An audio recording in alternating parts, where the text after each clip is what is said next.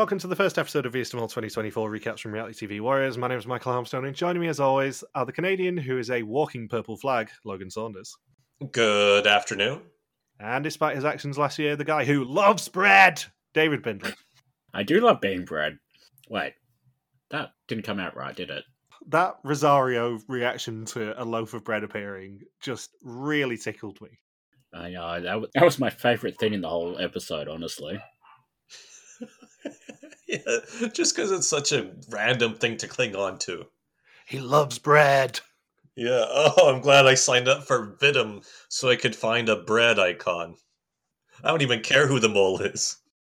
I was saying to Bindles before we started recording, even though we recorded episode 500, 5 weeks ago at this point, nearly 6 weeks ago, and Bindles and I was about a month before that, we really haven't actually caught up properly in terms of the stuff that we've missed since the middle of May when we finished Belkia.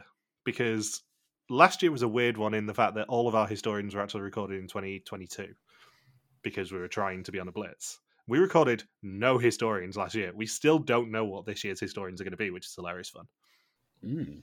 Yeah, has Anthony picked a season yet? He has pitched me one. We are currently in negotiations. Oh, see, that translation, you don't want to do that season. No, I would love to do that season. It's just not wonderfully available. Oh, I see. It is a season that we have talked about fairly recently about doing as well, which is an interesting choice. It wasn't the one I was expecting him to say. I think I know what it is, but I don't know whether I should say it.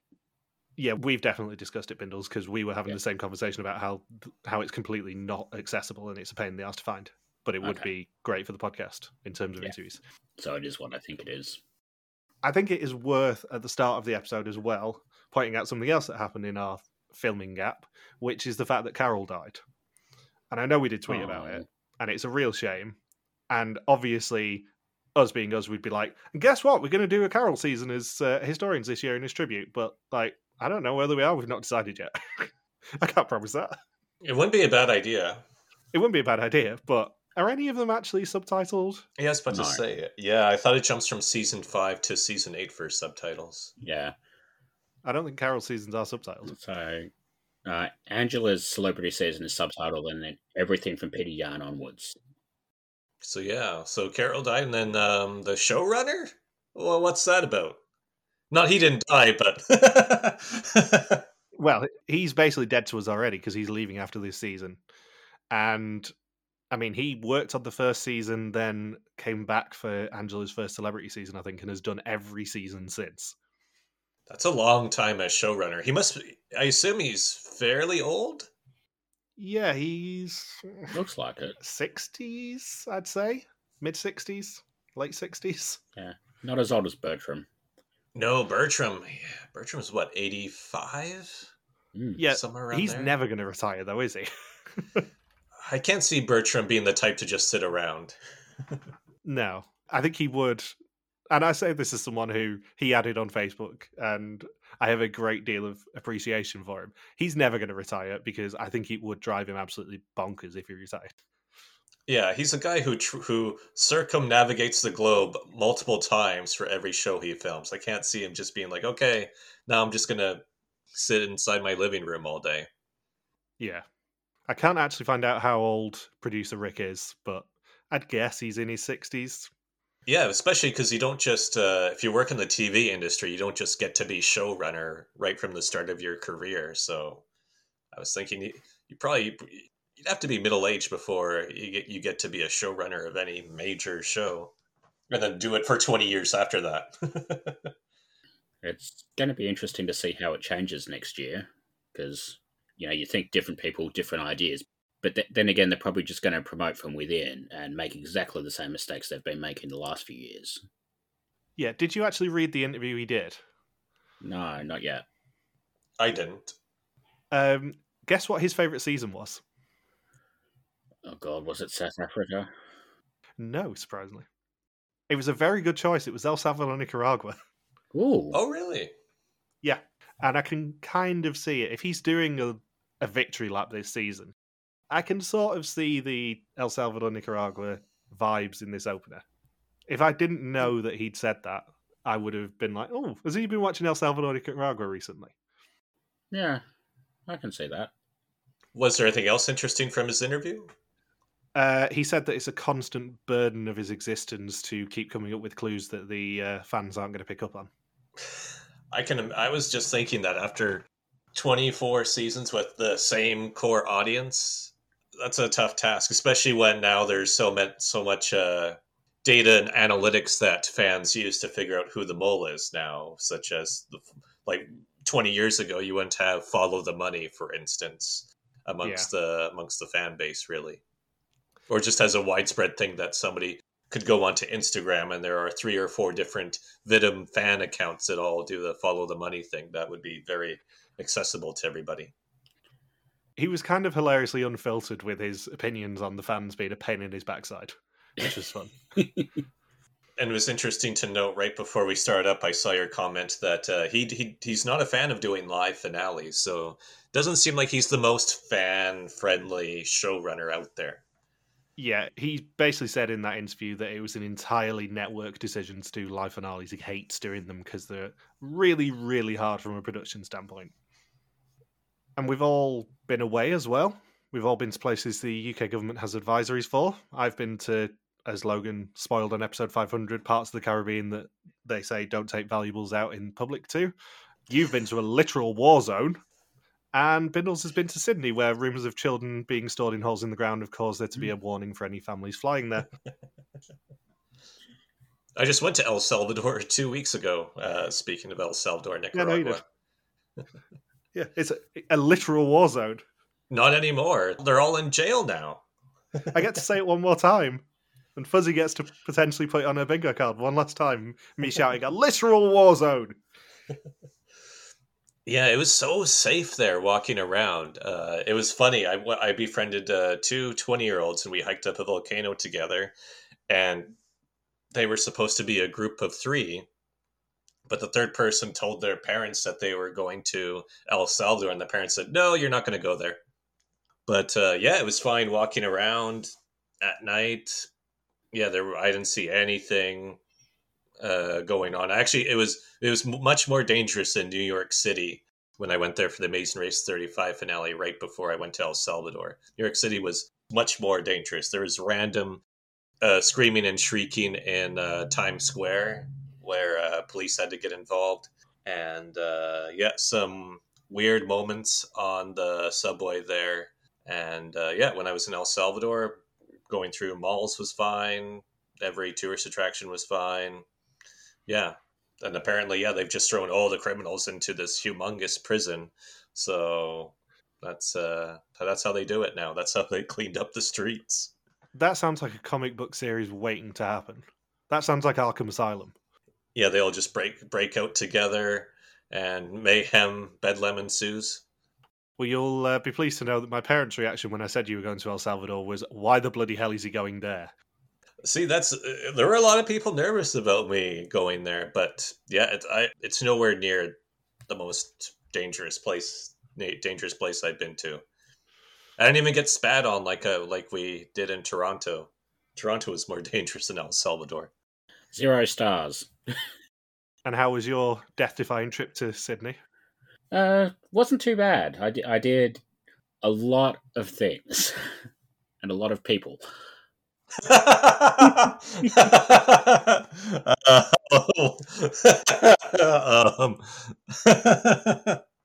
Yeah, it wasn't too bad. Like I went to see a lot of the places that Amazing Race has been and all that sort of thing. Some of them were a lot easier to find than others. That annoying statue with the anchor I walked past about 6 times before I realised that that's what it was. I went to Bondi Beach, which was terrible because it was raining and there was basically nobody there. Went up into the mountains to go and look at pretend dinosaurs, which was fun. I tried the pizza place from Netflix Mall, which I don't want to say it was bad, but I don't think I've ever eaten a pizza before where like you've taken a bite and the first thought you had with the aftertaste is, did somebody have KFC 20 minutes ago and not wash their hands?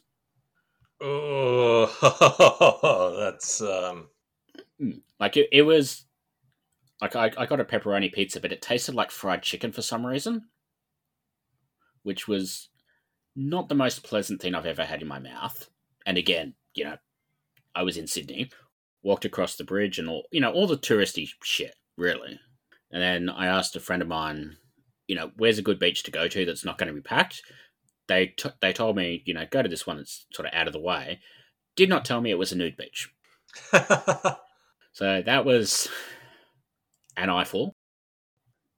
Anyway, how was your holiday, Michael? I wasn't angling for that, but it was very, very warm. I mean, I've said this to pretty much anyone who asked at work in the past week or so. On the Saturday when we were about to fly back, it was 32 degrees in Barbados, where we started and ended the cruise. The Bridgetown Airport is the world's hottest airport. There is zero air conditioning. So that was fun. It was actually colder outside than it was inside. And then when we landed back in Manchester on the Sunday morning, it was 6 degrees Celsius. Oh. Yeah. Kind of jealous. That sounds about right. And it was actually warm for December in Manchester. That was not pleasant. I met a lot of colourful characters. I mean, I've warned you guys, I've got 19 different things from the holiday to mention. I'm not going to do them all today, but the major highlight, I suppose, was meeting a tour guide in St. Martin called Wendy, who is, how can I put this politely, the rudest person I've ever met. And you've met me. Yeah. What would be an example? We need one Wendy story. So she'd lived in St. Martin, as you guys well know. St. Martin divided into the Dutch side and the French side. French side was much more useful for me because being a French overseas territory, could still use my mobile. That was great fun. But she lived on the Dutch side. She'd lived there for 30 years. She's from London originally. And she just was contemptuous constantly. Oh.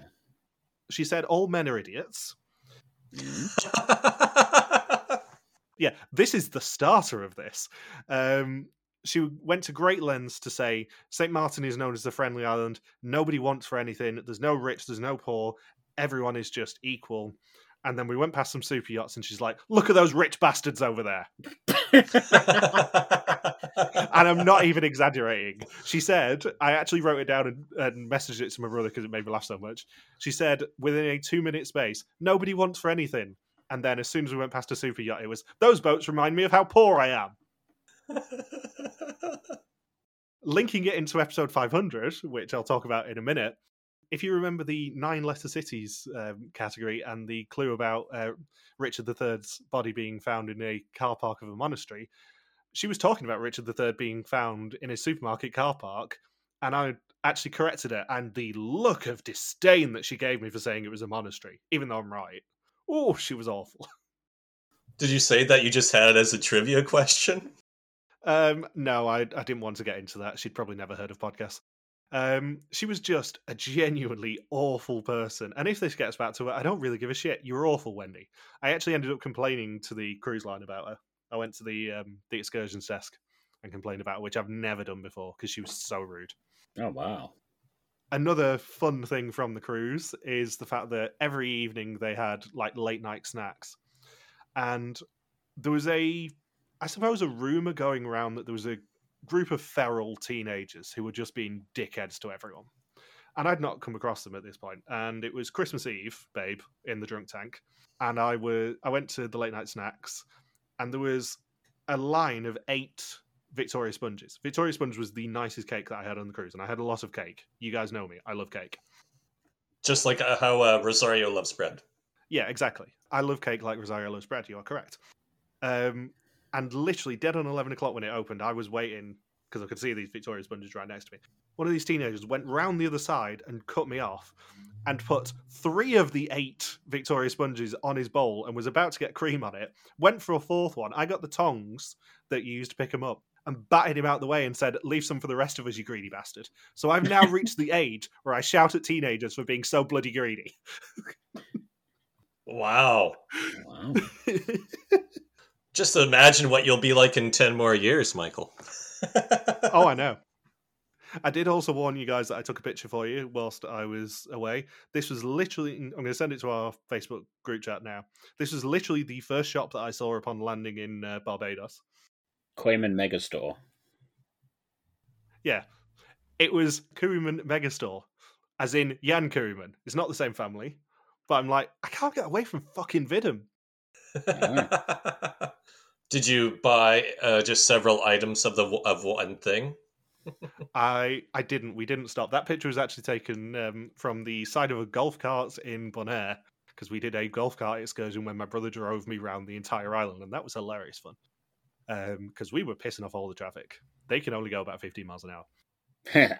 And one final thing I do want to mention is actually a guessing game for Bindles, because in the pool area they were playing various music, mostly terrible versions of Christmas songs. I refound my hatred of all Christmas songs from when I worked in retail from being on this cruise, because all of the versions were routinely terrible. But there was one song that I heard where I'm like, surely I'm mishearing this. And it was a song from Eurovision. Yeah. Can you guess which Eurovision song I heard on a boat in the middle of the ocean in the Caribbean? How recent are we talking? Probably 2000s? Late 2000s, I think. Maybe early 2010s.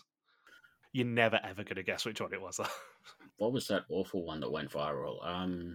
Rockefeller Street? No. If I told you it was a Belgian entry, would that help? They had two in fake languages, an Elvis impersonator, disco for some reason. Am I getting close? No, not even close. It was the smash hit Me and My Guitar by Tom Dice. What the fuck? Yeah, exactly. I heard it and I'm like, surely that's not Me and My Guitar. And then I kept listening. I'm like, it is Me and My Guitar. What the actual hell? That is the most random Eurovision song choice I could possibly think of to hear on this cruise. So yeah, that was hilarious. Yeah. Which countries did you go to, Michael? I was hoping you were going to ask that because I'd written it down deliberately. So we started in Barbados, and then it was Curacao, Bonaire, then St. Vincent off of the Grenadines, Grenada, St. Lucia, St. Kitts off of Nevis, Antigua, St. Martin, and back to Barbados. Which was your favorite? Or how would you rank them if you had to rank them? Oh, they're all the same. Yeah, they are basically all the same. I've said this to my parents. They're basically all the same. It's just sand and occasionally nice water, depending on whether you're on the Atlantic or Caribbean side. St. Lucia was our favourite because the excursion we did that day was really cool. We did like a land and sea excursion. So we did all the sites and botanical gardens and stuff in St. Lucia. And then we went on a catamaran for the afternoon. And literally as soon as we left the port in St. Lucia, we saw a pod of dolphins, which was really cool. And then they just kind of parked up outside a 5-star hotel and let us swim in the Caribbean, which was really cool. But you did kind of have to dive off the boat, which was terrifying. Oh, how, like a big 10-foot jump or something? Yeah, it was probably about 5 or 6. But you're kind of diving face first because of how awkwardly the jetty, I suppose, you jump off is positioned. You dive in face first, and then the current is really, really strong where we were because it was the Caribbean side. Not experienced in diving face first into something wet? Nope, I leave that to you. St. Martin was obviously tainted by Wendy being a knobhead, but we quite enjoyed St. Martin. Bonaire was the golf carts, which was really fun. Curacao we really liked, although my brother's hat did blow away that he bought in South Africa, which he was a bit mortified about. Grenada was tainted by one of the excursions we went on where there was a woman who spent like 20 minutes while we were waiting for the excursion to start trying to get my dad to guess where she was from. She was from Russia. And then she basically treated the tour guide like her personal tour guide. So she would just drag him away and ask him questions and just generally irritate him to the point where people started leaving our bus and going to the other one because they just didn't want to deal with her. And being that she was on a bus full of Brits, she did get a sarcastic clap when she came back like 10-15 minutes late at the end. Oh, good. And then she was on the same boat as us in St. Lucia, thankfully nowhere near me. Speaking of boats, I've got a boat story. Yeah, we talked a lot about cruising and we've not gone to your experience yet, Bindles. So I found a place that does jet boat tours on Sydney Harbour. So, I paid the, what was it, $50, whatever it was, to do it. They stuck me right on the edge of the boat and, they're doing all the tricks and everything. And all of a sudden they stopped halfway through and they singled me out and like, do you want to switch places with the guy next to you? And I'm like, not really, I'm fine. I don't know. You couldn't work out why. And then they kept doing it, and I sort of, paying attention. And I didn't realize, because I was, looking at the edge of the boat and trying not to get wet and all that sort of stuff. Didn't realize the old Chinese man sitting next to me had thrown up about 4 times right under my feet. Ah. Yeah, and I'm like, and you wanted me to switch places and stand in that, or I get they wanted him to get on the edge of the boat, so if he throws up in the water. But so they wanted to switch, so yeah, you would be sitting in vomit. So standard Sydney experience. Yeah. And final quickfire round before we actually start the episode proper. I went to see Hamilton the week after we recorded episode 500. It was amazing. Jeopardy UK is actually pretty good. I really want them to do well because, I want a second series and I want to be on it because I did the run through and undefeated champion. Suck it, everyone. Traitors Canada. Have you seen it, Saunders? It was amazing. Yeah, I watched it. Yeah, because I was supposed to go to Vancouver right before the start of my vacation. I think I told you about that. Long story short, the Vancouver portion of my trip was canceled, and I didn't have to work that day. So I believe from about 8 o'clock at night till 2 or 3 in the morning, I watched the entire season of Traitors Canada. The ending was so weirdly edited. I know this isn't a Traitors podcast, and I know that might have hit one of Fuzzy's bingo squares, but yeah, baffling ending. Australia 2, amazing ending, wasn't worth it for the previous 8 3/4 episodes. New Zealand, far better than it should have been. Brilliant ending. UK 2, 3 episodes in as of the recording of this.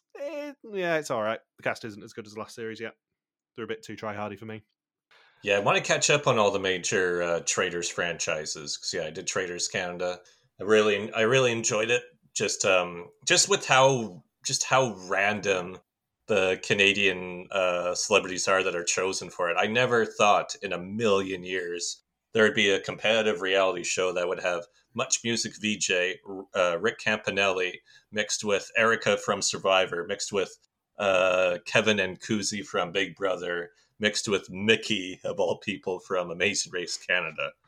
Who chose that group? I was just thankful it wasn't Evaldo Mussolini, to be honest. Yeah, that'll be season 2, I'm sure. But I was thinking, is this just going to be the norm for every Canadian season now, where they're just going to pick one person from each of these franchises and just see how they react to one another? And Mickey played the most Mickey-esque game I think I could have imagined. And then Kevin Martin pretty much having the most Kevin Martin-esque downfall possible. My favourite thing, and I know this isn't a Traitors Canada podcast, my favourite thing of the entire season was Karine actually having to put her hand on Kevin's shoulder to calm him down because he was having such a tantrum. Yeah. Settle down, kid. Why are you voting me? I just bragged about how I'm invincible and will not be voted out the rest of the season, and now I'm being voted out 20 minutes after I thought I was golden and permanently safe from being murdered during the night. Fuzzy's bingo cards. We followed along with Fuzzy's amazing bingo cards. Really just a highlight of El Salvador, Nicaragua for all three of us, I suspect. She did finally get it, motherfuckers, on episode 9, although she didn't beat her personal target, which was getting to a bingo before you got to the mole, Logan. At least I get one victory. It's about time you had one. Yeah, I am at pains to add, it is the only mole that Logan identified correctly last year. Out of 4? 5? Yeah. What about Deborah? We would be remiss as well if we didn't mention that Belki is going to Sicily. If they keep up the mafia ideas, that's going to be delightful for us to cover. And also potentially get a hit put out on Georgia Costa. And also it means that we're guaranteed really nice food at the finale, Saunders. Because they'll give us they'll give us some Italian. It'll be great. I got hot dogs and donuts last year. It was awesome. I want those humongous cannolis. Yeah, we're putting our request in now. Papa Bear, if you're listening, give us cannoli. I should email him. Let's be honest, it'll be pretty much 4 months to the day that we see you. Give us some cannoli, please. And if you can ship some down to Australia, that would be great. For all the bingo writers as well, Harmstone Heights, Dogson, Logan's Mucky Videos, you're welcome. Netmole also won the Eureka Productions Award for Best International Series at the American Reality TV Awards, apparently. What the hell's happening with the Netmole 2? Wasn't Who it filmed like cares? a year and a half ago? I was saying to Michael about a week or so ago, we know nothing about it yet, aside from the fact that they filmed in Malaysia. And we only know that because they filmed half of Amazing Race Australia there, and they basically stayed there straight after they finished. It was the same for Netmore 1, though. They didn't actually reveal anything apart from the fact that it took like 6 months to film until the trailer went out. And everyone went, oh no, you're doing those challenges, you're going to ruin them. Yeah. It wasn't as big of a wait between when they filmed and when they aired Netmole 1, right? Oh, it was like a year. Yeah, it was well over a year. It was about 15 months. But it has when did Netmole 2 film? It feels like that was a long time June, ago. July last year. Yeah. So it'd be longer. Oh no. 2023? Yeah. Yeah. Yeah, because Oh, okay. it was pretty much around the time that Amazing Race Australia was filming in Why Malaysia. did I think it was longer? Because they basically finished that race in Malaysia, and then instead of going home and coming back, the production crew just stayed in Malaysia for a couple of days until Netmole started filming. Oh, what's probably throwing me off is that Netmole 1 aired so long ago, because it aired in October of 22, right? It did indeed, yes. Yeah, so that's what's throwing me off. When we were recording El Salvador, Nicaragua. It was indeed, because we kept making jokes about it. Mm. And I also would love to talk about episode 500 as well. I was saying this to Bindles before we started recording. It's one of my favourite episodes we've ever recorded. It was so much fun for me. It was a celebration. Yeah, I had such a blast doing the clues and just talking shit with you guys for nearly 2 hours, to be honest. It was a delight. It's great fun being the guinea pig for that. So, Vidum. yeah, let's now actually talk about Vidum, because this is a very old cast. In fact, as Bindles and I were talking about earlier, 39.2 is the average age of this season, which is dead on the Arthbrand Courtius line. That took me a second as to what the hell are you talking about? Who's off? We've not talked about her for 2 years at this point. Yeah, that just Everyone's favourite older woman. It was dead on her age, officially. She was 39.2. She was 39. So it's an offcast. Yeah. It's always an offcast. Also, I do appreciate their commitment to copying what Belkia did but 6 years ago in going back to Mexico. So I cannot wait for them to do Vietnam next year. Oh yeah, because of South Africa too. They're doing the same pattern. And I was also thinking too, I'm just getting a note now, why are they reusing Mexico again? They reused South Africa, now they're reusing Mexico. It's the showrunner's final season. You think he would want to go somewhere new? I wonder whether it was all because they loved the idea of the Dia del Topo and making it actually themed around Mexico. I know they could have technically done that elsewhere, but if you think of something like that, you think of Mexico straight away. Yeah. I think we mentioned a Day of the Dead reveal in Albania. Not Albania. Yeah, Albania. I think we were suggesting it at some point. I was actively campaigning when Belkia did Mexico for them to do a Day of the Dead theme challenge. So as soon as we got that trailer for Mexico 2, I'm like, holy shit, they're doing it. This looks awesome. And spoilers, it's a Meet Them All challenge, which I love anyway. It's a heavily themed Meet Them All challenge, which I love. I obviously loved the first challenge. I actually wrote that down too, saying this is the best opening challenge Vidum has done probably since Georgia. Yeah, I was easily blown away with how much I enjoyed this challenge. Mainly because it makes it super obvious who them all is. Spoilers. One final bit of admin as well before we actually start is that suspect list and first suspicions, please fill them both in. The links are in the bio everywhere and all that sort of stuff. It will close at 7:30pm GMT on Saturday, not on Sunday. Some moron, namely me, accidentally left the Belkia time on the suspect list. So all of the notifications do indeed say it's Sunday at 8:30pm. It is not. It's Saturday, 7:30pm GMT. I did both. I did both before the due date. You did indeed do the first suspicions. I have spotted that. I'm proud of you. I did the suspect list too. Good. I can't. Well, I can go dig Don't into care find out about who's that on one. the suspect list, but I try not to. We don't care about that for 9 more weeks until Brig does a back-to-back win, because he has claimed that he won last year. Can I point out? Liar. So we open the episode at a fiesta in Mexico City and a fortune teller offering to tell us the future. The first person we meet is Tuska. She sees an authentic orchestra before being frightened by the locals in their face paint, and she's led to the fortune teller, who welcomes her to the day of the mole. And she picks card number 4, which shows her an umbrella. Ella. Ella. Well, I have just come back from Barbados, so Yeah, you are. I was about allowed to say, yeah. The entire excursion that we did in Barbados was heavily Rihanna themed because there's not a lot else in Barbados.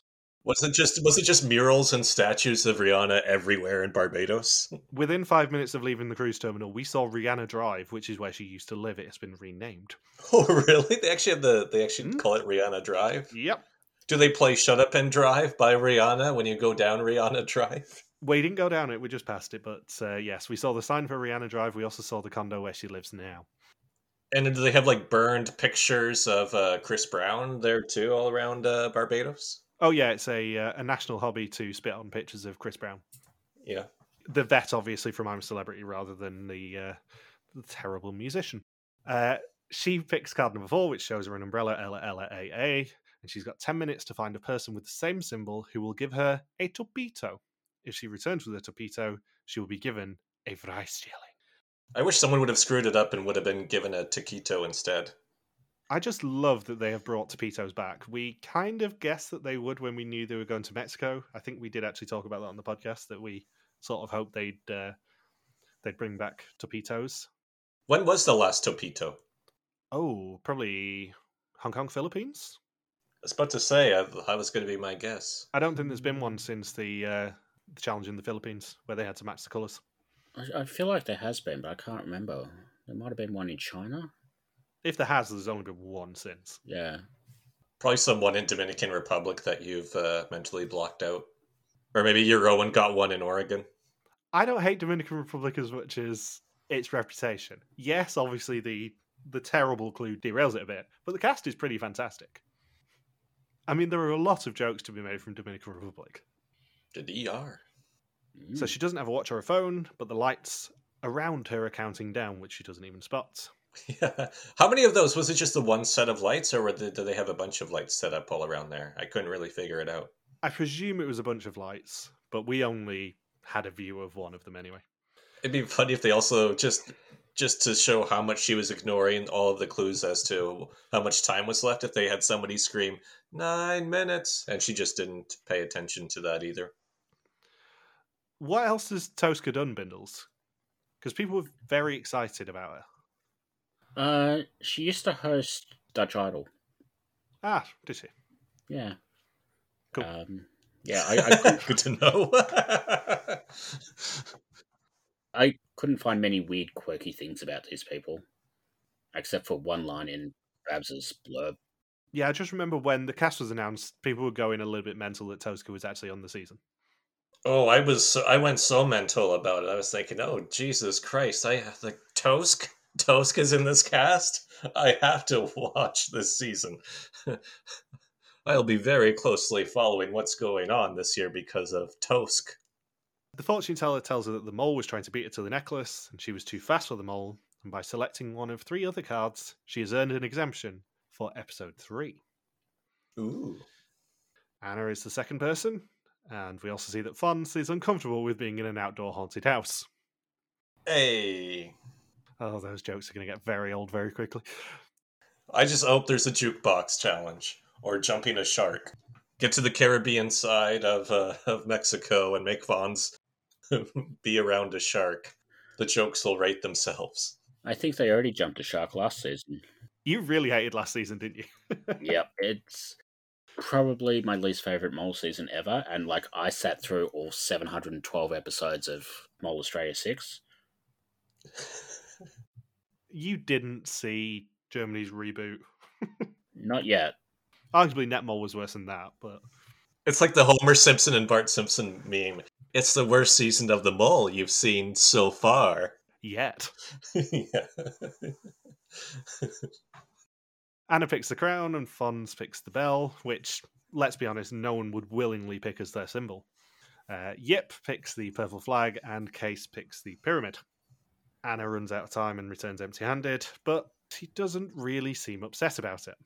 Hmm. And then Rosario creams over bread, Justin picks a cactus, Euron goes for scissors, Rianne gets a purple heart, and Babs finishes it up with a mermaid. Yeah, it's kind of disturbing that the bread had icing on it. It's just fairy bread. It had sprinkles and everything. I love bread.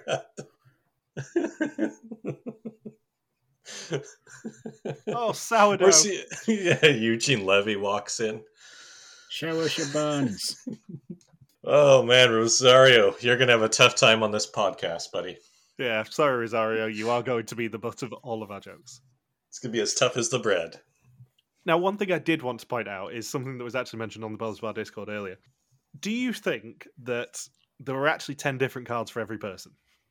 I would assume there had to be, yeah, that they just. Oh, you mean like when they have the selection of 10 cards, all 10 cards are the same? Yeah.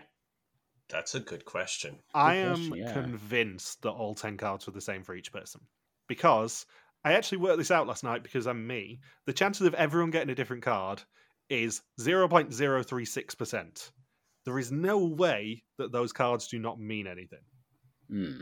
I was about to say you would think one of those cards would be a hidden clue pointing towards the identity of the mole.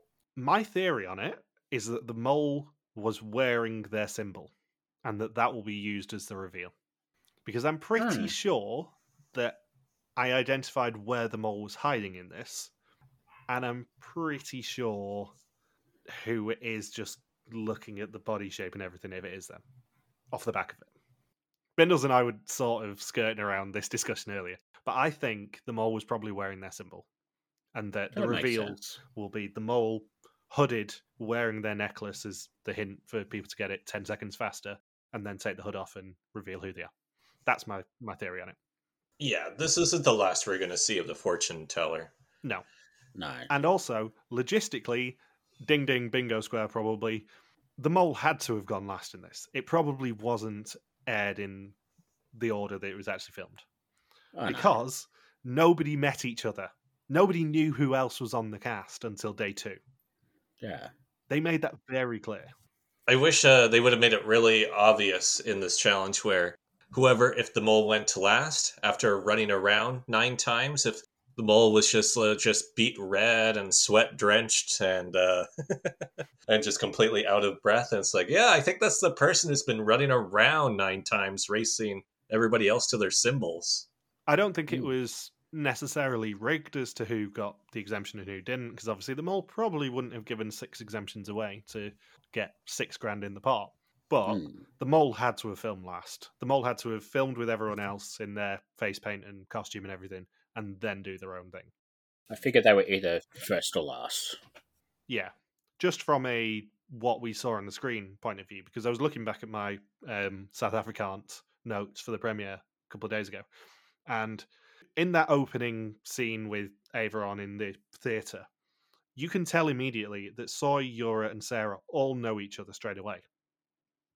There's none of that in this episode. Nobody has even a hint that any of their friends are on this cast until day 2. It's interesting that they don't really seem to know each other this season, considering how many of them are journalists who'd be in the same sort of field. Yeah, I think they're probably all familiar with each other, but I don't think they are friendly as we saw with South Africa. But yeah, nobody seemed to know who else was on the cast, which works perfectly in the mole's favour here. Because they can pretty much get away with it. Yeah, they wouldn't even know who to look for when they're trying to get the symbol. No. So Euron and Rianne both find their tapitos and return in time. Euron gets a fry stelling for episode 2, and Rianne gets one for episode 1. Then Yip finds hers with the purple flag, but it seems that the mole was too fast for her, and Fons gets the same treatment. Fons had a terrible strategy. He just kept touching that one random guy's chest and just would not leave him alone. He just wanted to sit on it. I thought it was very interesting. It was like, there are hundreds of other people in this area to ask, right, Fons? That person's not the only NPC around here. I just thought it was really interesting how the Yip and Fons scene was portrayed compared to someone else's reaction. But we'll get to that at the end of the episode. Rosario, Babs, and Case all return on time as well. Babs gets episode 1, Rosario gets episode 2, and Case gets episode 1. And they are all also told that the mole said it was so nice to shake hands with them on their way in. Then we get the montage of everyone walking in backwards. The same person is staring at the camera in every single one of those apart from one. And who would that be? Anna. I am, against my better judgment, very tunnel visioned on Anna already because it appeared, and I say this knowing that Justin's in the cast and is a drag artist, it appeared to be a woman in a red shawl who was staring dead at the camera in every single one of those scenes. I have Anna high up on my suspect list after this episode, so We all do. Me and Bindles both have her first, I independently. think I have her. Yeah, and I put her third. I think. You did indeed, yeah. I am really suspicious of Anna, even though she gets a bit of credit in the second challenge for earning them $6,000. I am really suspicious of Anna after this first challenge. Yeah, because the mole wouldn't want to get their torpedo because then there'd be less money to potentially earn for the pot. And if it's her in that outfit, the one we both think it is, it does look like that outfit does appear in the background of her walking in, but it kind of looks like it's a different person in the same costume. Yeah, there's one, I think it might be Anna, where the same outfit walks past the camera, but you don't actually see the face. Whereas in, I think it's everyone apart from her and Fonz, you see someone staring dead at the camera on the intro. And also thinking about it logically, it's probably not going to be a bloke with facial hair because it would be tough to do the face paint around that and not make it obvious, especially if it's someone like Fonz who has very light facial hair. So it's not going to be Rowan off that as well with his very dark beard. Yeah, the Spanish beard. Yeah. Arguably, it could be Justin, but it'd be too obvious putting a drag artist in that position straight away, especially when he's going to be Justin rather than Janie in this season. Probably won't be Rhiannon because there wasn't anybody there with that body shape. It's obviously not going to be Babs because, you know, she gone. Yep, she's out. Yeah, it basically narrows it down straight away, if it is that person, to Anna or Yip. And everyone's now going to be in a tunnel with us. It's going to be fun. Yeah. The Anna Tunnel. Enter the Anna Tunnel. I think several people already have. Yeah. There is a small bit of irony for us as well in doing a season set in Central America where we're in such an Anna tunnel after we took the piss out of Saunders for 7 weeks for suspecting Anna in El Salvador, Nicaragua. So Rick actually turns up before 20 minutes. He says the mole started this season brutally. 9 people have shaken hands with the mole, and one by one they duelled with the mole. They've been warned. In every assignment that they try and win money, the mole will try and stop them. Or production will freak out and say, oh man, 6,000 euros up for grabs. We better get to work on this. Yeah. That narration was spectacularly dull, even by Rick's standards. And the sepia suit did not help. Do you want to know the hilarious thing about that? I actually noted it down as add the speech in later because it was too boring to note down now. Yeah. I love how it's like 19 and a half minutes in, where like even last year when he turned up really, really late, basically missed the entire first challenge and then turned up halfway through the second one, even that was only about 15 minutes in. I love how it's like even more part-time than he was last year. So we're assuming this is going to be his last season too? I'm assuming so, yeah. I'm hoping so. Traditionally with this sort of stuff, they have a hard reset if the producers change. So I wouldn't be surprised if it is his last season. Did you also see the video online showing who else was sitting in the crowd? No. I don't know. Was it, Ruben? It wasn't. It was Rick. They actually painted Rick up to be one of the people in the crowd. Oh, really? That's what he was doing on night number 1. That's why he didn't appear in the first challenge. Huh. That's interesting.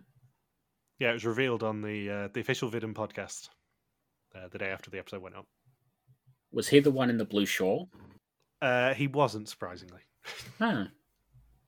My favorite part is that we have Rihanna as a contestant this season, and she looks like she could have been one of the fortune tellers. So we then get the intro, and just like I said last season, I swear the Trust Nobodies are getting longer and longer and longer. It was a good, 7 seconds this time. And I think they're probably doing it just for me. They're slowing it down to 0.5 speed. Trust. Yeah, you weren't here for Vidum last year. I noticed that between the trust and nobody, there is a spectacularly long bit of silence now. And it feels like it gets longer every single episode. Is that because they're running out of interesting footage to put in the subsequent season? So it's like, let's just draw out Horace's bit. Yeah, because if you think about it, when Horace said it, he was like, trust nobody. But in the episode, they put in that weird camera sound effects and stuff for the family photo. And it gets longer and longer silence. It was about 7 seconds this week, I think. It was really long. They have to start doing remixes. Like, what's that one the one techno remix style that they do for a lot of songs or random memes now? What's it, the Harlem remix? I think it might be called. They should do that with Trust Nobody. Well, what I did last season, and spoilers, what I'm going to do this season as well, is we end every episode with a Trust Nobody, but in the gap, there is a clip from the show or from our show. It's usually one of yours or Michelle's greatest hits songs because they really tickled me and I love every excuse to use them. This week's isn't going to be, though. I've already done this week's one. That's a shame.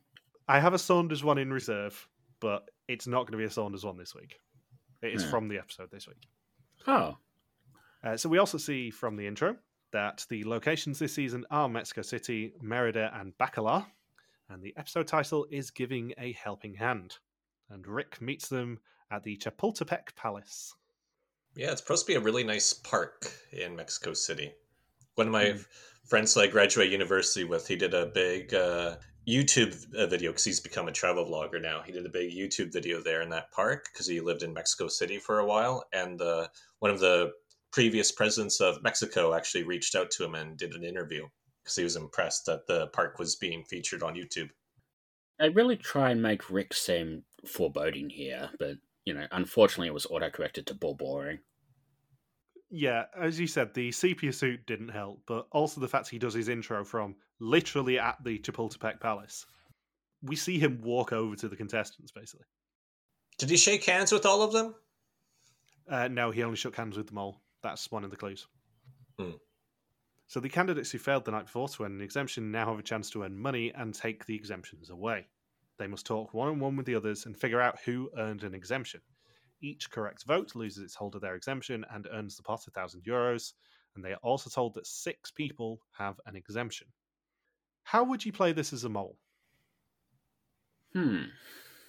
Spread the... No, I guess you want to... That's a good question. Make sure, I guess, try and get everyone just to try and vote for the same person. Yeah. Not you. This is the one time as a mole, I guess, where you wouldn't want confusion. You'd want to be very direct and say, "This is what I think, and I think you should vote this way too." Because the confusion is why they earn the €6,000 this time, because everyone just spread out their votes as much as possible. It's like the final 5 of Survivor 45 all over again. No one knew what the hell to do. Spread out the votes, and suddenly you're €6,000 richer for the pot. I've also just remembered we didn't talk about Survivor UK, which was awful pre-merge and pretty good post-merge. It's the most I've enjoyed Survivor in years. The post-merge. The pre-merge, not so much. Apparently had the funniest episode ever, I kept hearing. Yeah, there was a particularly hilarious moment in one of the episodes. It's got no chance of coming back, regardless of them opening up the potential casting for a second series on the BBC. It's not going to come back. It got terrible ratings. I think about 7 of the 16 episodes made it to the top 50 in the country. After all the catch-up was added in and everything, it was pretty rubbish ratings. But yeah, the post-merge is probably better than anything Survivor's put out in about 5 years. Oh. Just from an entertaining point of view, and actually the edit was pretty good. I did peg who the winner was going to be from sort of early merge, I'd say. But yes, there is a particularly hilarious moment involving a lobster trap and someone deeply fucking up his advantage. He said fucking up a lobster trap, Logan, not fucking a lobster trap. Yeah, don't get excited, Saunders. Yeah. We could hear you acting like you're Rosario with a loaf of bread there. Just a bit of lotion. Oh god, there's a comment to make right now, but I'm not. Remember, if you get crabs, you've gone too far. I guess. Nope, not gonna say it. Keep going. Bindles is lucky I didn't do a joke about dolphins earlier. Wow, that was a tough joke to avoid. Okay, let's keep going. Going back to the tactics of the mole in this challenge, I think it all depends on whether there is going to be a pot drain, in which case it'll be going back to one of last year's episode titles of Old Man Shouts at Pot Drain. Because if there's a pot drain, you don't really care as a mole what happens here. Yeah, you don't really care if people got exemptions or not. It makes no difference to you. If there isn't going to be a pot drain, oh boy, you need to stop those people losing their exemptions ASAP. And if there is going to be a pot drain, there's no real harm in acting fanatical like Anna did and getting everyone to vote for a different person and making sure there is money, but like as a decoy. It was really interesting that because she wasn't the driving force of that tactic. It was Babs, wasn't it? It was indeed. She was given credit for it on the episode, and Fonz called it Anna's communist plan when they got the money. But she wasn't the driving force. Babs was. Yeah, that's why I put Babs right at the very bottom of my suspect list right after this challenge, where I was thinking she came up with the correct tactic to pretty much guarantee that they would earn the 6,000 euros. And then she goes home first. I thought it was really interesting that Anna got all of the credit in the edit, and she didn't really do much in the way of the plan. She just planted the seeds with Babs and let Babs do the work for her.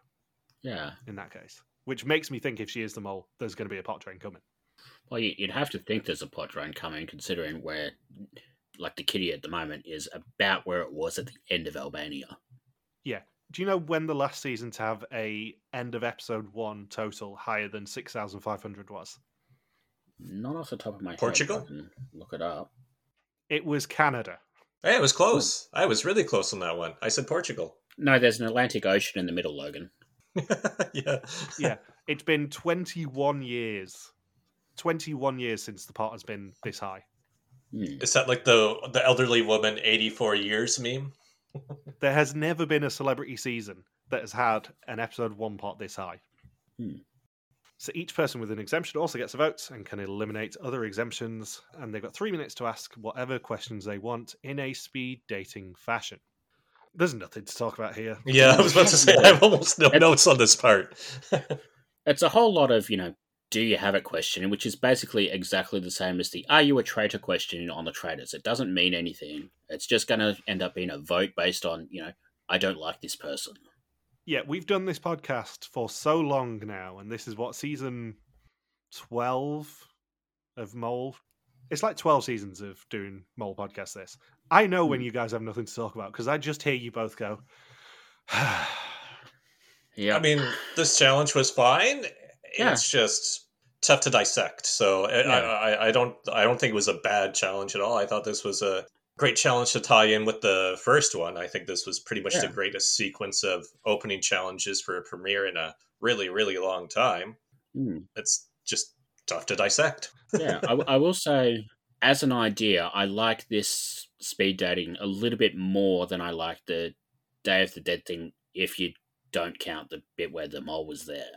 Like, I think that one, because you're watching it, one at a time, and people can't really see each other and all of that sort of stuff, I think that feels a little bit more like an Amazing Race roadblock, where, the first person is interesting, maybe the second person is a little bit less interesting, but then, like you can see in the episode, the other 7 or 8 basically just got montaged together because there was nothing else to really show. I mean, I'm on record as loving Meet the Mole challenges, so a surprise Meet the Mole challenge at the start of a season, inject that right into my veins. This one, there's a certain degree of irony in me saying this on a podcast, but nobody really likes to watch people talk. No. It's not the most interesting television to just watch people just discuss things. Yeah. You can do challenges that are like this, but you've got to have some sort of, I guess, negotiation or strategic aspect to it. Northern Ireland starts with the season, and Northern Ireland starts with a challenge that's basically, we're going to give 8 of you torpedoes, and then you decide in pairs which one of you gets to keep going with the torpedoes you've got, and then whoever has all the torpedoes at the end gets an exemption. Like, that's a good way of doing pretty much exactly this challenge. This one, not so much. The most interesting thing about this challenge is the ending of it, because we don't see the votes. We see 4 of the votes. We see a 5th one on the way to the last challenge. There are still 5 votes we don't see. Because we see Justin's vote for Tosca, Tosca's vote for Babs, even though she said she wouldn't, your own getting eliminated by Case being eliminated by Babs. Then we get told Rihanna and Rosario lost theirs, and we later see that it was thanks to Fonz that Rihanna lost hers. We don't know who eliminated Rosario's exemption. Was Fonz the one who had the really pointless lie in the van? Yeah. That is one of the most pointless deceptions I think I've seen on Vidum in quite a while. Like, why lie about who you voted for in that challenge? Especially when you already told Rosario what you were going to do, and Rosario just rats him out to everybody, and then Fon's like, nope, that's not how I voted. That's not how I voted. I will say this now. If he gets far enough into this season, I have a very strong feeling that Fonz is going to be my favourite. Because he just does such unnecessary shit all the time in this episode. And it's delightful. It's like he's like the new Sinan Chan. Yeah, exactly. Bracket Fonz. Also, people were comparing his looks to Yora. He doesn't look like Yora. He looks like Johan from China. There's a couple of people here who look like people, and Fonz is not like one. Sorry, there's a couple of people here who look like people, and Fonz is not one of them. Yeah. Headline: Not everyone looks like people. Yeah. Like Case, I know. I can't remember who. Logan, you said somebody before. I can't remember who it was that you said Case looked like. But I looked at him and I'm like, how did they get Jeffrey Rush to learn how to speak Dutch? Oh, if only they had this season set right in the Caribbean. Yeah. We need the Black Pearl exemption. I'm hoping it's not Anna, because like when I was at uni, I had a tutor who looked exactly like Anna, and I did not like her. So I really don't want to have to be stuck with that for 10 episodes. So Justin takes the $6,000 and then is elected treasurer. Fonz, as we said, lies about who he voted for. He said he voted for Euron, but it was actually Rianne. And Rosario immediately calls him on his bullshit, which is also going to be funny if he lasts long enough. And their final assignment of the episode is in the Santa Carolina Square. Justin said that it was all romantic until they met Rick, becoming the first gay man on Vidum ever to think that. Yeah, it's a perfect sort of allegory for the show in general. It's great until Rick turns up and then the romance is gone. Sort of matches how the show's developed. But also, Justin ending up as the treasurer is the first time a drag queen has ever managed to hold on to money. And oddly enough, they had the vote between him and Anna for the penny macer. Well, Anna can be trusted because it was her plan that got them the $6,000. Yeah, if there's anybody I trust with to hold on to money, it's a communist. So Rick is looking for 5 people with a sharp eye for detail, and Rosario, Justin, Euron, and Fonz volunteer. It's going to be really hard not doing a soft J with Justin. Yip is just. I always think of Sesame Street whenever Yip's name is said out loud, because I just always think of like those little monster things that go yip yip yip yip yip yip yip yip yip. So anytime her name is said out loud, that always pops into my head.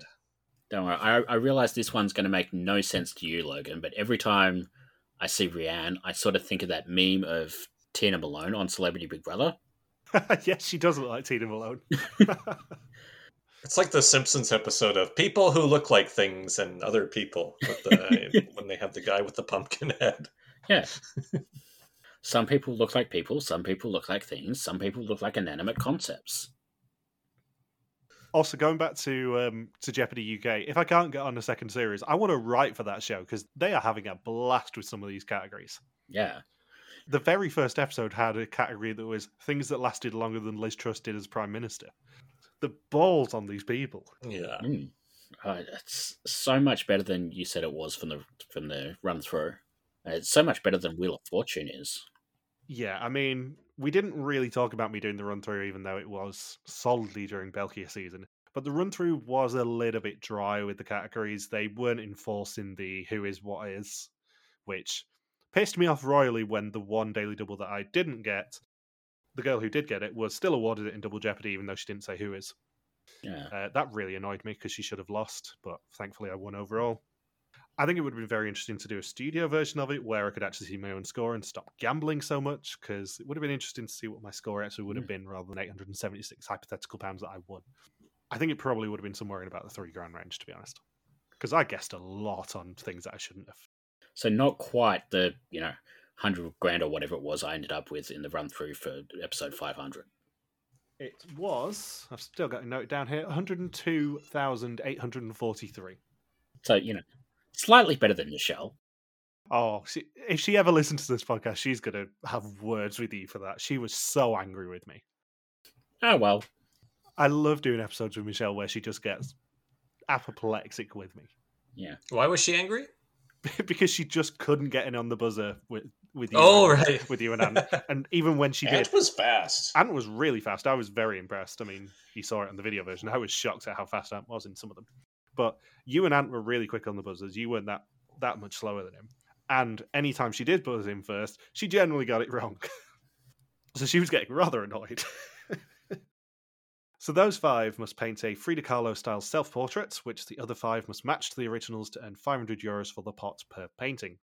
3 of the other 5, Anna, Case and Tosca, must unlock 25 paintings behind locks in boxes in the square, while the other 2 review the pictures, which is Rianne and Babs. The 5 painters are taken to Frida Kahlo Park, where they must prop themselves up on a bed to simulate her semi-paralysis, and I'm not even reading out a Belkia description here, and are given 30 minutes to paint their portraits. To see their painting, they must pull 2 cords, which lifts their canvas. However, this being a Note Diabolique challenge, it also lowers the codes that the 3 in the park can actually use to unlock the paintings. How would they be able to... Did they just radio over to the other... Because they're so far apart, I have a tough time believing that it would be a direct relationship that they could enforce. It was certainly heavily implied that it was a direct relationship. Yeah, it's just how I'm just curious, just the logistics on how they pulled that off. I wonder if maybe they filmed it half an hour apart or something, and then sort of timed when they raised and lowered it to when the paintings were lowered in the original, and just sort of had the video going in the background or whatever. That's probably a good shout. That's probably how they did it. Yeah, because I kept trying. That's what I was thinking too. I'm thinking this couldn't have been filmed at the same time. It's not like it was electronically set up at all.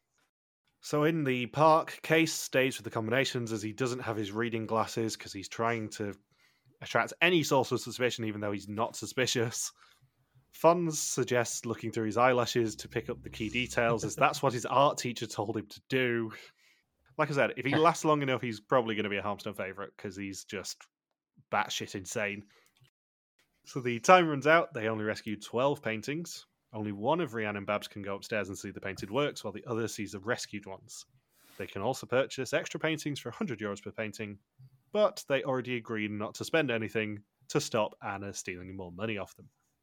Yeah, I was about to say this was the correct strategy to not waste all your money. When there's only €2,500 available up for grabs, and you have to spend $1,300, that's a very razor-thin potential profit margin. I mean, they did get a lot of stick for not doing it. But they still earned €500. There was only a difference of like €700 if they had bought the paintings compared to how they performed. I would have maybe bought enough to have at least 2 of each type. Because I think 2 of them, they didn't even have a picture, really. Because they had 4 of the 5 for a couple of them, and then the other ones, the one they got right, they only had 1, I think, and I can't remember the other 2. The key piece of information, I think, was that Rick said they would get a random one if they bought some. So they may have ended up having to buy 8 pictures to be able to get 1 of each, or 9 pictures to get 1 of each. Did they have to determine the number, or could they right from the get-go? Or could they say, okay, we'll buy 1. Okay, we'll buy another one. They had to do it before the time started for them to identify. Yeah. So that's what I mean. It's pretty much an all or nothing scenario because you don't know exactly which ones you're going to get. So you're likely going to say, oh, I'm going to spend all 1,300 or I'm going to spend nothing at all, given those rules. And as Saunders well knows, the bonus question on this week's suspect list, I'm going to try and remember to do this every week, The bonus question on this week's suspect list is which team the mole was on in this challenge? Whether they were a painter, an unlocker, or an identifier. I would assume the mole was a painter. I mean, if you're going by what Anna said at the test, you would say, yeah, I'm going to play the odds. The mole was a painter. 5 of the remaining 9 were painters. But it didn't really go wrong on the painting. No, it's interesting that Babs sort of pointed out the painters really couldn't do much because they could only cost €500. Yeah. But if you're the mole, you know that the levers are controlling the numbers. So if you're, doing a lot of painting or a lot of not painting, whatever it was that actually controlled the thing, all you have to do is do that. Then they don't get enough time to look at the numbers. Then they don't have many paintings. They have to buy more. That's going to cost them a lot of money. Like, there is a flow-on effect from being a painter here. Yeah. I think the bigger piece of damage you can do is in the latter 2 teams, in either the unlockers or the identifiers. That's the easier place to be as a mole. I guess if you're one of the identifiers, that means you'd want to be the one on the bottom level, right? Yeah, which Babs was anyway. So yeah. Yeah. That's what I mean. Like as soon as they had the 2 identifiers, I was thinking those 2 are at the bottom of my suspect list, and even the way they were talking to each other, was how I would expect 2 regular contestants try to figure out this challenge, I just think the other 2 roles you could do a lot more damage to how much money would come in, because you could really limit Rian and Babs's success as to how much they could earn. Yeah. I thought it was interesting that they had a lot. Well, they had half an hour, but they still only got 12 paintings. And I would have thought, look at a number, go and try that number on all of the locks until you find the right one, then come back and do that. That would have been faster than the clusterfuck that happened. Yeah, what I would have done, given there was 3 of them, is I would have had someone trying random numbers anyway. I would have had one person on random numbers, one person shouting out what the next number off the board is, and one person trying it in every single one of them. And then the person identifying on the board picks another number and goes to that. You need everyone working at the same time, because it doesn't matter if the board goes up and down then. Yeah. 2 of the paintings were hilarious. One was Frida Kahlo as the Undertaker from WWF Professional Wrestling, and there was one where even the contestants coined it themselves as Frida Potato Head, which is a bit of a Spanish pun, because if you get French fries, it's in Spanish it's patatas fritas, so it's fritas potato head. Patatas fritas. Yeah, patatas fritas. Yeah, patatas Frida Kahlo. So when their 5 minutes are up, they were missing 3 of the correct ones and only matched one of the other 2, earning them €500 of 2,500 for the challenge and 6,500 of 8,500 for the season so far. Wait, wouldn't it be 12,500 as potential? Yes, I was going to say this. I mean, that's technically what the max they could have earned for this episode. I was going to say this after the speed dating challenge. I personally would say yes, it is 12,500 is the maximum, because yes, technically they could have had 10,000 in the speed dating challenge. However, the mole was never going to be picking their own, so that's €1,000 straight away. And also, it'd look hella suspicious if the mole was the only person who didn't get a Topito. So the mole would have gone if the other 9 had matched. The mole would have gone last and gotten their torpedo too. Yeah. So I mean, yes, technically 12,500 is the maximum, but on the screen it did say 6,000 was the maximum for that challenge. Yeah. It's like when they didn't. It's like in Japan with the karaoke challenge where they didn't put out €1,000,000. Yeah, the €1,000,000 challenge. Yeah, I mean, for that challenge we did do a reasonable amount, which I think off the top of my head was 3,000. We said. I've not decided whether I'm going to count it as 10,000 or 6,000 yet, but on the screen it does say 6,000. So that's what's in my notes this week. I'll have a think about it this week. Yeah, think about what you're doing, Michael. I so often do. So, it is now time for the test. 20 questions about the identity and actions of the mole. Whoever knows these goes home except for the mole who can never go home. The test takes place at the Museum of Contemporary Art. Your own says it feels like you're taking an exam. He suspects Fonz, Justin, and Yip, as well as the rank outsider of Babs. Babs feels like she got a lot from this episode and is afraid of being tunnel visioned already, but she feels confident. Fonz is on two people and wants to know whether he's right or not. Tosca lied to him about the exemption, and also he's suspicious of Yip's joking attitude. It's very hard not to say Yip's joking attitude there. Yip's yoking attitude. Wait till she gets some jokers. Yoker, yeah, I was about to say Yip's yoking attitude about some yokers. I already can't say what I write down. This season is not helping. We're only one episode in. Rianne says that Fonz has potentially tricked her. Should she believe him? Yip suspects Justin. He didn't really try in either exemption game, which was weird. Tosca's such a good candidate that she just doesn't trust it, and also Rianne's on her list. Yip is high on Justin's list. She's very sharp. Babs remains suspicious, and also Yeroan as he speaks Spanish. He's betting on a lot of people, 4, maybe 6. Basically, he's the anti-Jan Kuruman. We need Justin to have his name pronounced with the with the J pronounced as an H, so it's Yip, Justin, and Yeroan. I also do have to point out, can we talk about your quick description for everyone? Yeah. I do that for every season of Vidum, because I always have a tough time telling people apart, and that's how my notes look like every season at the start. And I always have to refer to them for the first couple of weeks. You've never sent us your list of brief descriptions of everyone before, but it really, really tickled me. The Yeroan one especially. Yeah, middle-aged, chubby, Spanish-looking dude with beard and glasses, man. And then I laughed so hard at the end when was it Justin says, "Oh, Yeroan can speak Spanish. He's known as the Spanish guy." I'm thinking, "Oh, he is half Spanish. Good job, me." The scary thing is they're not as ridiculous as the bio I found for Babs, which is like artist/songwriter with passion for making socially relevant themes danceable. And I'm like, God, could you sound any more boring? Could you sound any more up your own arse? Yeah, exactly. Up your own Babs. Case says that he has a memory like a sieve and handwriting like a dentist, and these are bad things on Vidum, as some details you missed from a mole book. Why should he write down who has slippers? He's going to go for as wide a spread as possible, just like Bindles did when he was in Sydney. Can you imagine, like, oh, this quiz came down to a tie. Sorry, Keys, but you would have gotten an extra point if you knew who wore slippers last night. Anna's tactic is to play the odds. She's picking options that have a plurality of people where possible. Rosario says he could definitely vote for Yip, as she feels like a behind-the-scenes mole. He's also putting questions on Anna, as she's very present in the moment. And Tosca knows it's unwise to bet on a gut feeling this early from watching the show. She's very hesitant to do it. And my one comment straight after the test scene is, Rick's looking really grey now. Yep. I was about to say he looks older.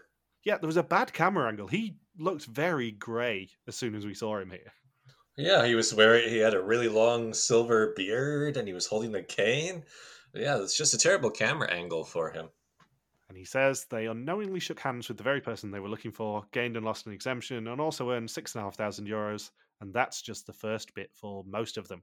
The playing field is level again after 3 of them lost their exemptions for today, and Justin, Yip, Case, and Rianne all get green screens before Babs is escorted off the premises. And The person who I didn't suspect at all goes home first. Yeah. Fantastic. History repeats itself again. Yeah, and her saying she was confident when she took the test was the exact moment I tuned out of the episode, because I realised she's going home, isn't she?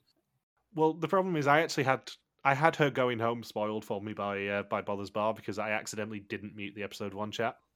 Oh, So someone posted in there quite soon after Marika posted the episode, "Oh, will Babs come back?" And I'm like, "Oh, for fuck's sake, I've been spoiled already."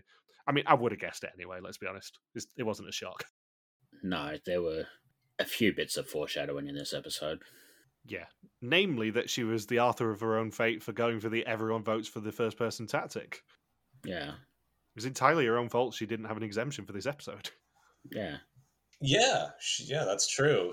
She helped earn money, but yeah, it came at the sacrifice of her own exemption.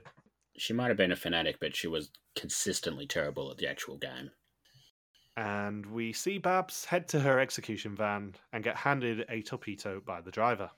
The fortune teller then comes on the screen and tells her that first executions are hard and that she will have a chance to come back, but there is a paint bomb in the van. Oh wait, wrong show. She tells her to guard it well, as she will need it in the future. Yeah, there's going to be like gunmen coming up to the vat, and she's going to have to shield it with her life. I was saying this to Bindles earlier. I suspect that the first 3 boots are going to be in episodes 1, 2, and 3, and then episode 4, they will probably all get together and decide who gets the complete Topito as part of an exemption. That's my suspicion. Yeah, that sounds about right. Because it does feel like they're sort of redoing the Barbara challenge from Japan. Yeah. Yeah. She's 100% been executed because her picture's grey on the website and she's already had a diary of the loser. So she can't come back. They've never done that before for someone who's then come back. So yeah. Bye-bye, Babs. We didn't know you that long. Bye-bye, Babs. Yeah. Love the hair. Love the hair. And also, she's not on the suspicions on the app either. So it would be unfair to the people who put points on her if she did end up being them all. Although, to be fair, there was 1 week last season where they forgot to put... Oh, God, what's his name? Soy? Daniel? No, the Twinkie one. Yura? No, the other one. Soy. But, yes. I said Soy first, and you were like, no. I heard Daniel. I thought... Yeah, Logan said Daniel. I said Soy. I said Daniel, yeah. Yeah. Yeah, they forgot to put Soy on the app last year, which meant everyone knew he wasn't the mole. Yeah. Talking of Daniels as well, one thing I did forget to mention is that finally I got to meet Dan Peacock of the suspect list. Oh. Oh, yeah. See a friendly fellow? Yeah, we met up in September, I want to say. In Birmingham, I drove down there. He got the train, and it took him a lot longer to get home than it took me, even though I live further away. But yes, we had a very nice day. We went to a cat cafe, and it was the day that Survivor premiered, actually. So we were discussing how shit we thought he was going to be. He was a lot more positive about it than I was. He seems delightful. He is delightful. I've not actually posted the pictures that we took together, but my profile picture on Discord is actually from when I met Dan. What you can't see in the cut-off bit is Dan looking a lot smaller than me, because he is. He's about 8 inches shorter than I am. You know what we forgot to mention when we were going through the rundown of everything that's changed this year? The mall talk hosts have changed. Yeah, we don't really discuss Mall Talk that much, because they're actually sort of rebranding it as the Mall Talk Cafe, I've noticed. So, what's the change? Well, the change was that Rop has gone back to his popcast and been replaced by... His name is... Rop has a podcast. Yes, Rob has a podcast. Yeah, we like to joke that Rop has a popcast. But yeah, he's been replaced by one of Big Brother's ever-changing names, aka Splinter.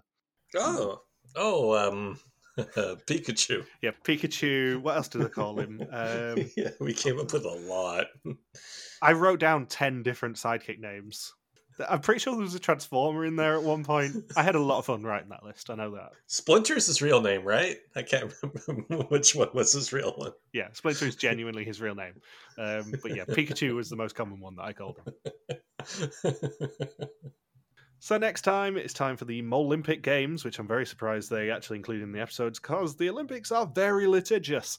They climb a mountain, and there's a Tarzan swing, which gives Anna some clammy hands. Well, they dress up a 30-year-old guy as a 90-year-old and have his name backwards. His name is Rick. Oh, I really hope we have an appearance from Spab next week. Please give Babs old age makeup. She's 24. It's perfect. Just like a 90-year-old with that hair. Yeah, we were already pretty much dead on the Arthbran Courtius line. We are way above the Arthbran Courtius line with Babs going home. Yeah, I was about to say, when we were talking about that, in the back of my mind, I was thinking she was probably the youngest person on this season. Yeah, the average age of the final 9 is 40.89 now. Wow, that's an old fucking cast. Which, can I point out, is almost double what Netmole 1's was. And this cast is already better. 28.75 Netmole was. So the final 9 of this season are 11 and a bit years older on average. And this cast didn't have to eat terrible pizza. Or get stuck in an aviary. So, now the business at hand. Who do we suspect? You go first, Logan. I'll go through my list. Yip at the top, then the Fawns, Hey! Anna, Hey, Justin, Eurowan, Keys, Rosario, Tuska, and then I had Babs, and then Rian at the end. Yeah, I must admit, it did amuse me when I saw your first suspicions list that you didn't put Babs in the very last place, given that, she's gone home. She gone. She's gone. Yeah. What about you, Bindles? I had Anna at the top. I think she was, the right position at the right time, and basically pretty much all exactly the same things that I thought Euro last season. Then Yip, Fons, Tosca, and then sort of all of the people. It's not, but I have to put them in some sort of order. Justin, Rosario, Jeroen, Case, and then Rianne at the bottom. Stop saying Jeroen. Justin and Jeroen. You do get to be a penis. It's like how all the way through historians, somehow I ended up turning Nicaragua into a 5-syllable word, and I could never stop myself from actually pronouncing it wrongly. Yeah, you know why I did it that way, don't you? It's because of Surviving New Zealand. And, I was about to say Nicaragua. Yeah, and Matt Chisholm constantly going, Nicaragua! Yeah. Nicaragua. I can't help myself. So, my suspicions, which will shock nobody, are in order. Shock Anna, nobody? Shock nobody. Anna, Jip, Tosca, Justine, Rion, Rosario, Fons, Jeroen, and then Case. I mean, without saying too much, they're not going to pick a mole with the same name as the previous mole because that'll just get confusing. Hey, they reused the same location. They reuse the same location, but it'd just get confusing if you go, oh, Mole Jeroen, and you go, which one? The good one or the bad one? We don't speak of the bad one. We don't talk about Jeroen. Fons, I can't see him being the mole, however funny it would be. I want as many episodes as possible of Fons because I think he's going to delight me every single episode he's in. But he is a Harmstone favo. He is instantly a Harmstone favo, and usually that is reserved for the older women falling down, but not yet. When Rianne jumps off that cliff next week, maybe she'll bump up there. But for now, Fons has my heart. Rosario, he was playing too much like a candidate. I nearly said a faithful then because I've been watching too much Straighters. Then it's Rianne. It's probably not her, but I mean, as I said to Bindles earlier, there's a massive gap between my first and my second and everyone else. Justin, I mean, he was very heavily favoured in the Netherlands as soon as they realised that there was a potential of a man hiding as a woman in the Dia del Topo challenge, but I don't think it's him. I liked his execution gear. It was very Clace. Tosca, I think she'd be a fun mole. I don't think it's her. Yip and Anna are the only two I could see being that person who was hidden. Anna has the edge because when Anna came back to the fortune teller, she didn't seem that heartbroken that she didn't find the Tepito.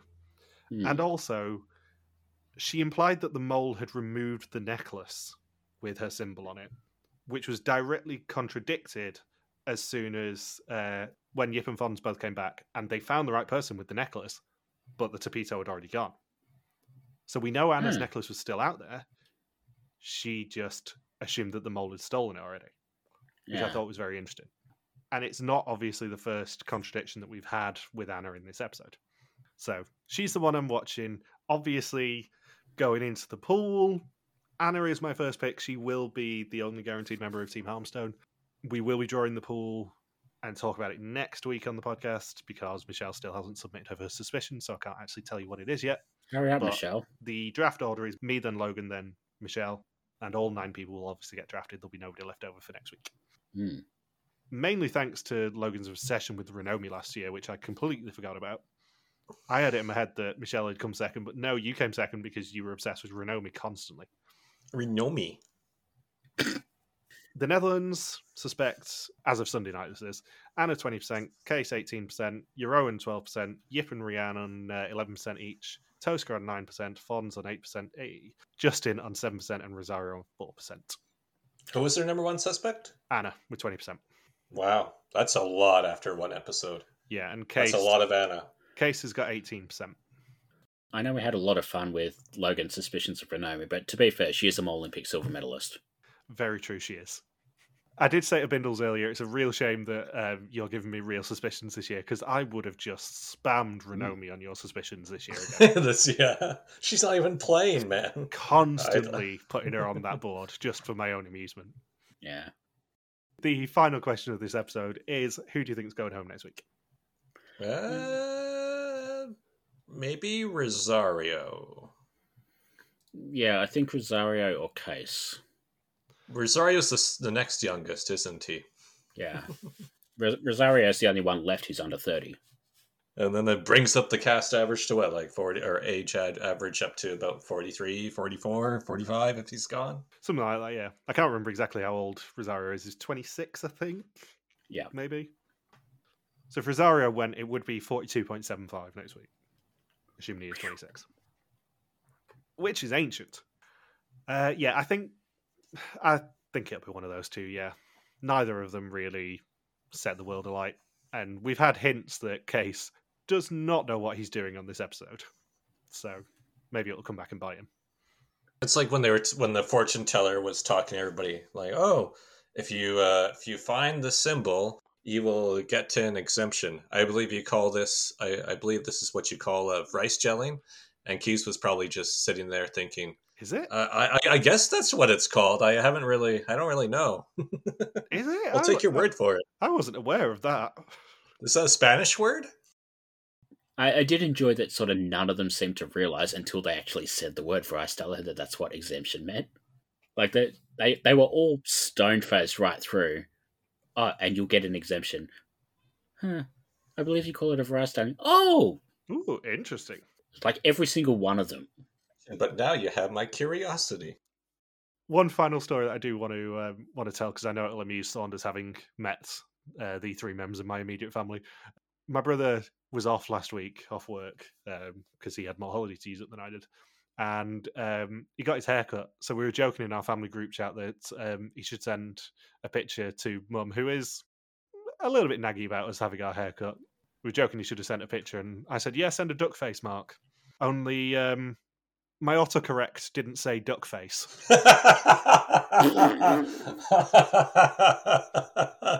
And luckily I caught it in time, but I did very nearly ask my elder brother to show me what his fuck face looks like. Oh. And with that... Does he have his own place, or...? He does, yeah. He's half a mile down the road from me. Oh. I put my foot down and said he couldn't live on the same estate as me, but yeah, he lives just down the road. Hmm. And he bought a house too? Yeah, he bought a house about 3 months after I did. Oh, okay. So, on the note of me asking my brother to show me his fuckface, thank you for listening to our Vista Mall 2024 recap. We'll be back next week to continue the hunt for another new mole in Mexico. Don't forget you can contact us on Twitter, Facebook, YouTube, or Instagram, where we are RTV Warriors, or you can email us and contact at rtvwarriors.com. Logan is on the artist formerly known as Twitter at Logsakawaki. Bindles is a Grim Recapper, and I'm MJ Harmstone. You can also support us on Patreon at patreon.com/rtvwarriors. Thank you as always to Marika for the subtitles, and we will see you next week. Bye. Awkward silence, guys. Yeah. Well, don't tell you to go last. Does his thing. Logan normally does his. Oh, right. Because we podcasted with Michelle, the whole order is screwed up. Okay. This is a mess. We're leaving all of this in. Peace out and just chill till the next episode. I'm just amazed you didn't ask about the Bridgetown S&M Club.